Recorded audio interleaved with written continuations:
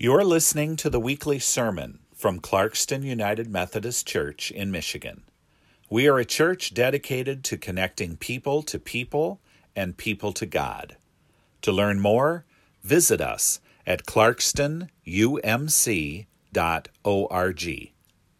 Our scripture reading this morning comes from Matthew chapter 2, verses 1 through 12.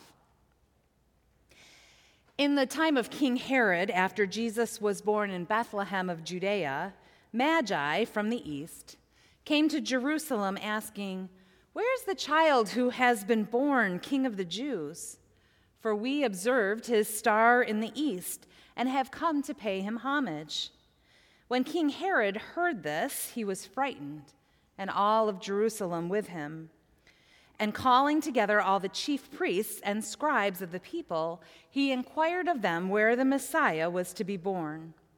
They told him, "In Bethlehem of Judea, for so it has been written by the prophet, 'And you, Bethlehem, in the land of Judah, are by no means least among the rulers of Judah, for from you shall come a ruler who is to shepherd my people Israel.'"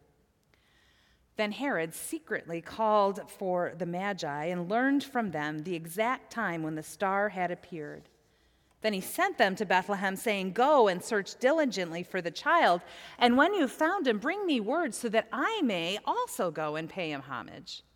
When they had heard the king, they set out, and there ahead of them went the star that they had seen in the east, until it stopped over the place where the child was.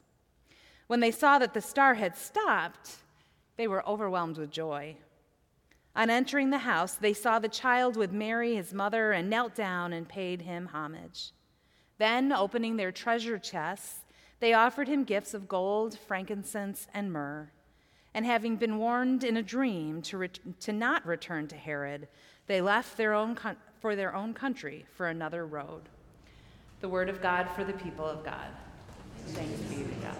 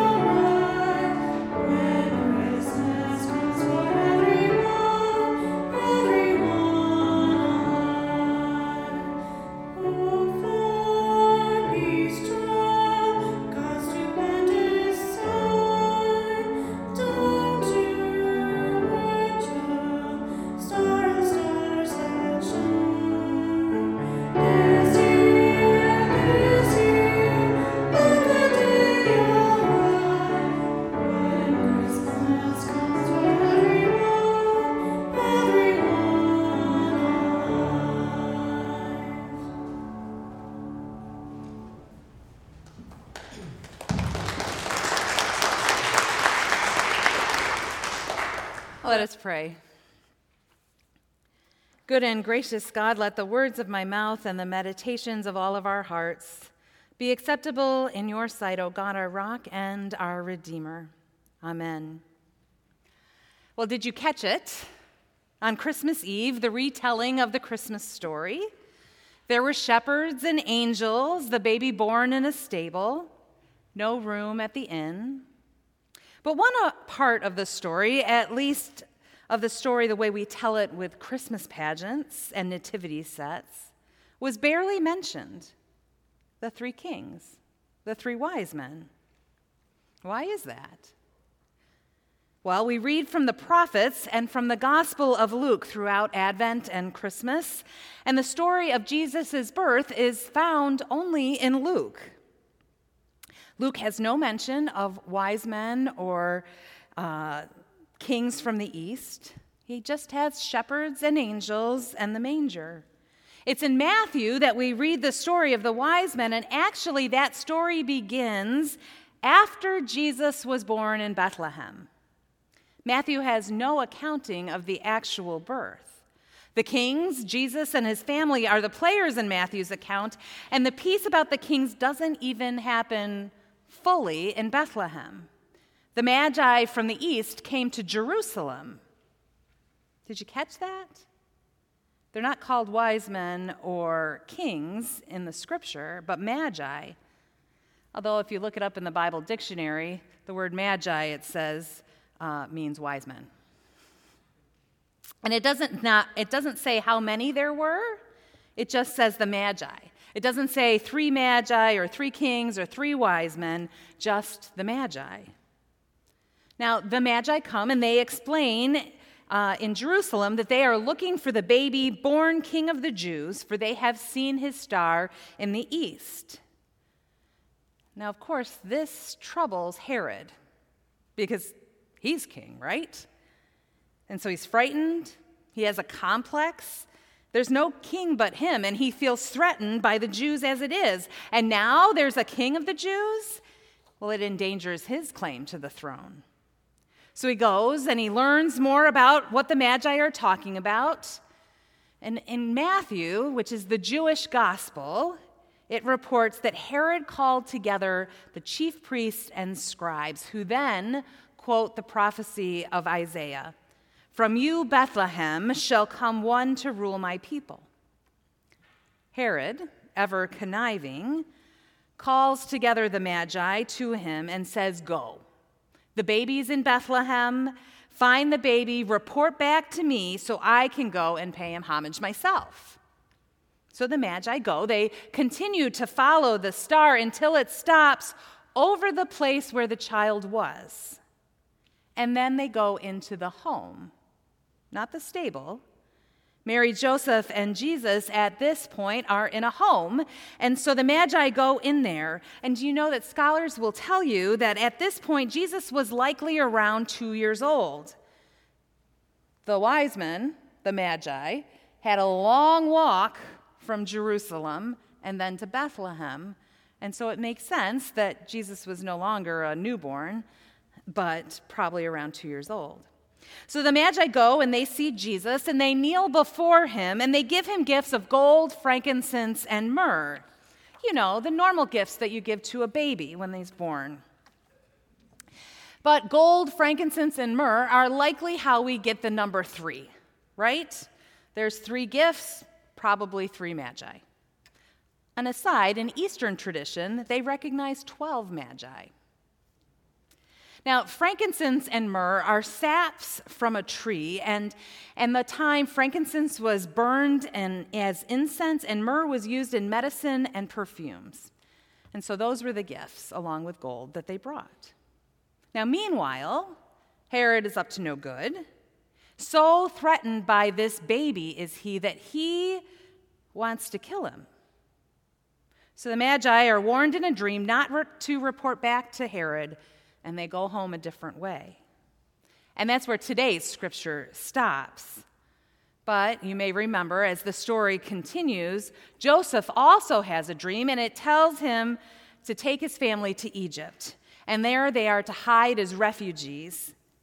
Herod is furious, and he seeks to find the baby and kill him. And that, in your scriptures, your Bible might have the title of Massacre of the Infants over it, because Herod has all babies who are 2 and under in Bethlehem and the surrounding areas killed. Now, in our basic Christmas pageants or nativity scenes, we don't get that full story. The 3 kings are placed in the manger, even though they were never there. When we do that, we skip over the story, though. We miss out on a rich piece of Jesus' life of his history. He and his family were refugees, and people were threatened by him from the very beginning. The Magi who came from the east don't fit in the nativity scene. They weren't Hebrew. They were Eastern scholars, astronomers. They were searching, and they were open to the star, and then open to the angel's voice who told them to go back a different way, just like Joseph was open to the angel's voice who sent them to Egypt.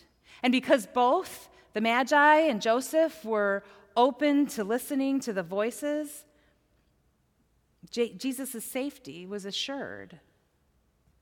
It's a hard story, but an important one. And it all happens because the Magi followed the star. The star led them to the baby where they then worshiped. And these Magi from the east bowed before the newborn king. These wise men, these scholars. Now, many believe that they had studied Zoroastrian religion, which was a religion of Persia and a precursor to Islam.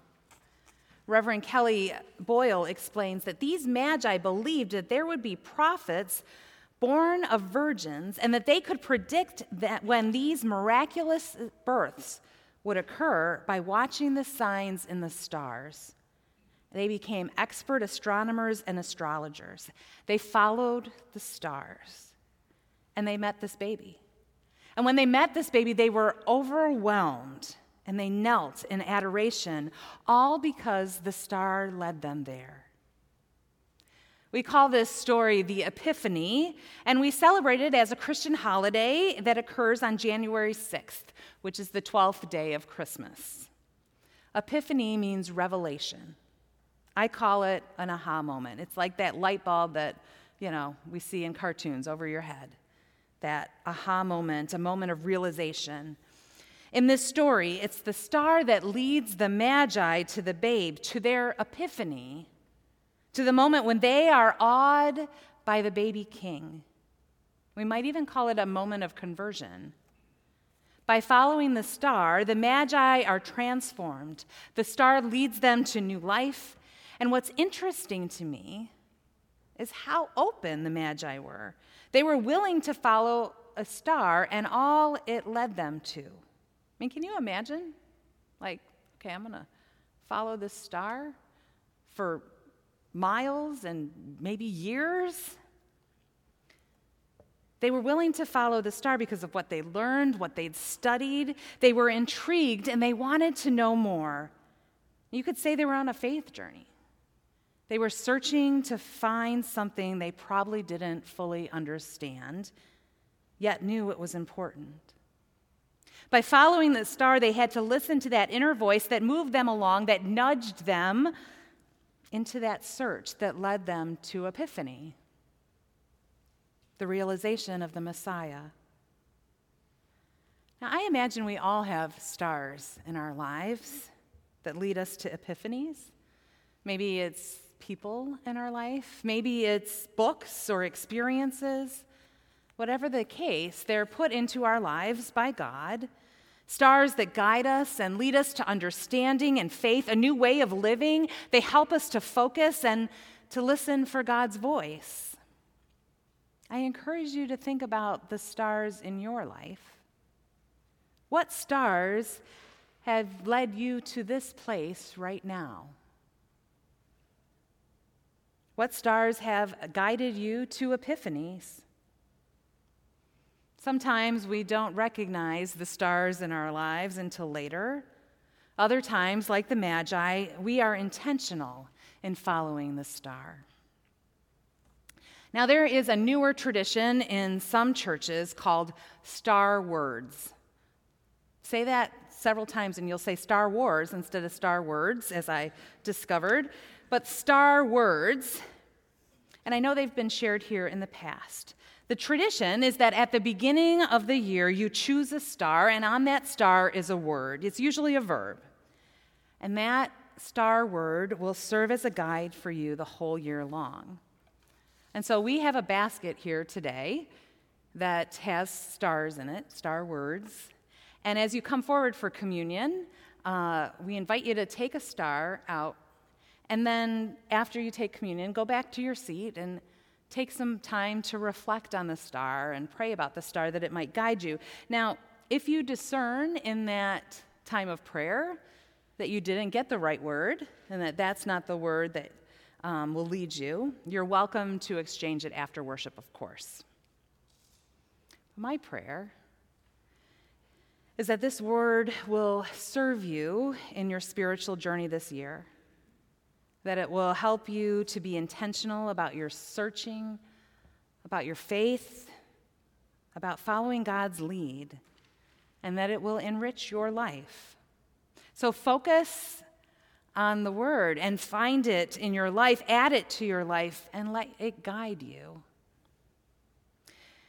My prayer is that we would be like the Magi and follow the nudging, the leading, the prodding of God, of the Spirit that guides us and leads us, God's voice through the stars in our lives, and that we'll trust that they will lead us to epiphanies. It's a new year, and God has great plans for us. The question for us is, are we going to follow the star, follow God's leading, and see where we might go? Amen. You've been listening to the weekly sermon from Clarkston United Methodist Church in Michigan. We are a church dedicated to connecting people to people and people to God. To learn more, visit us at clarkstonumc.org.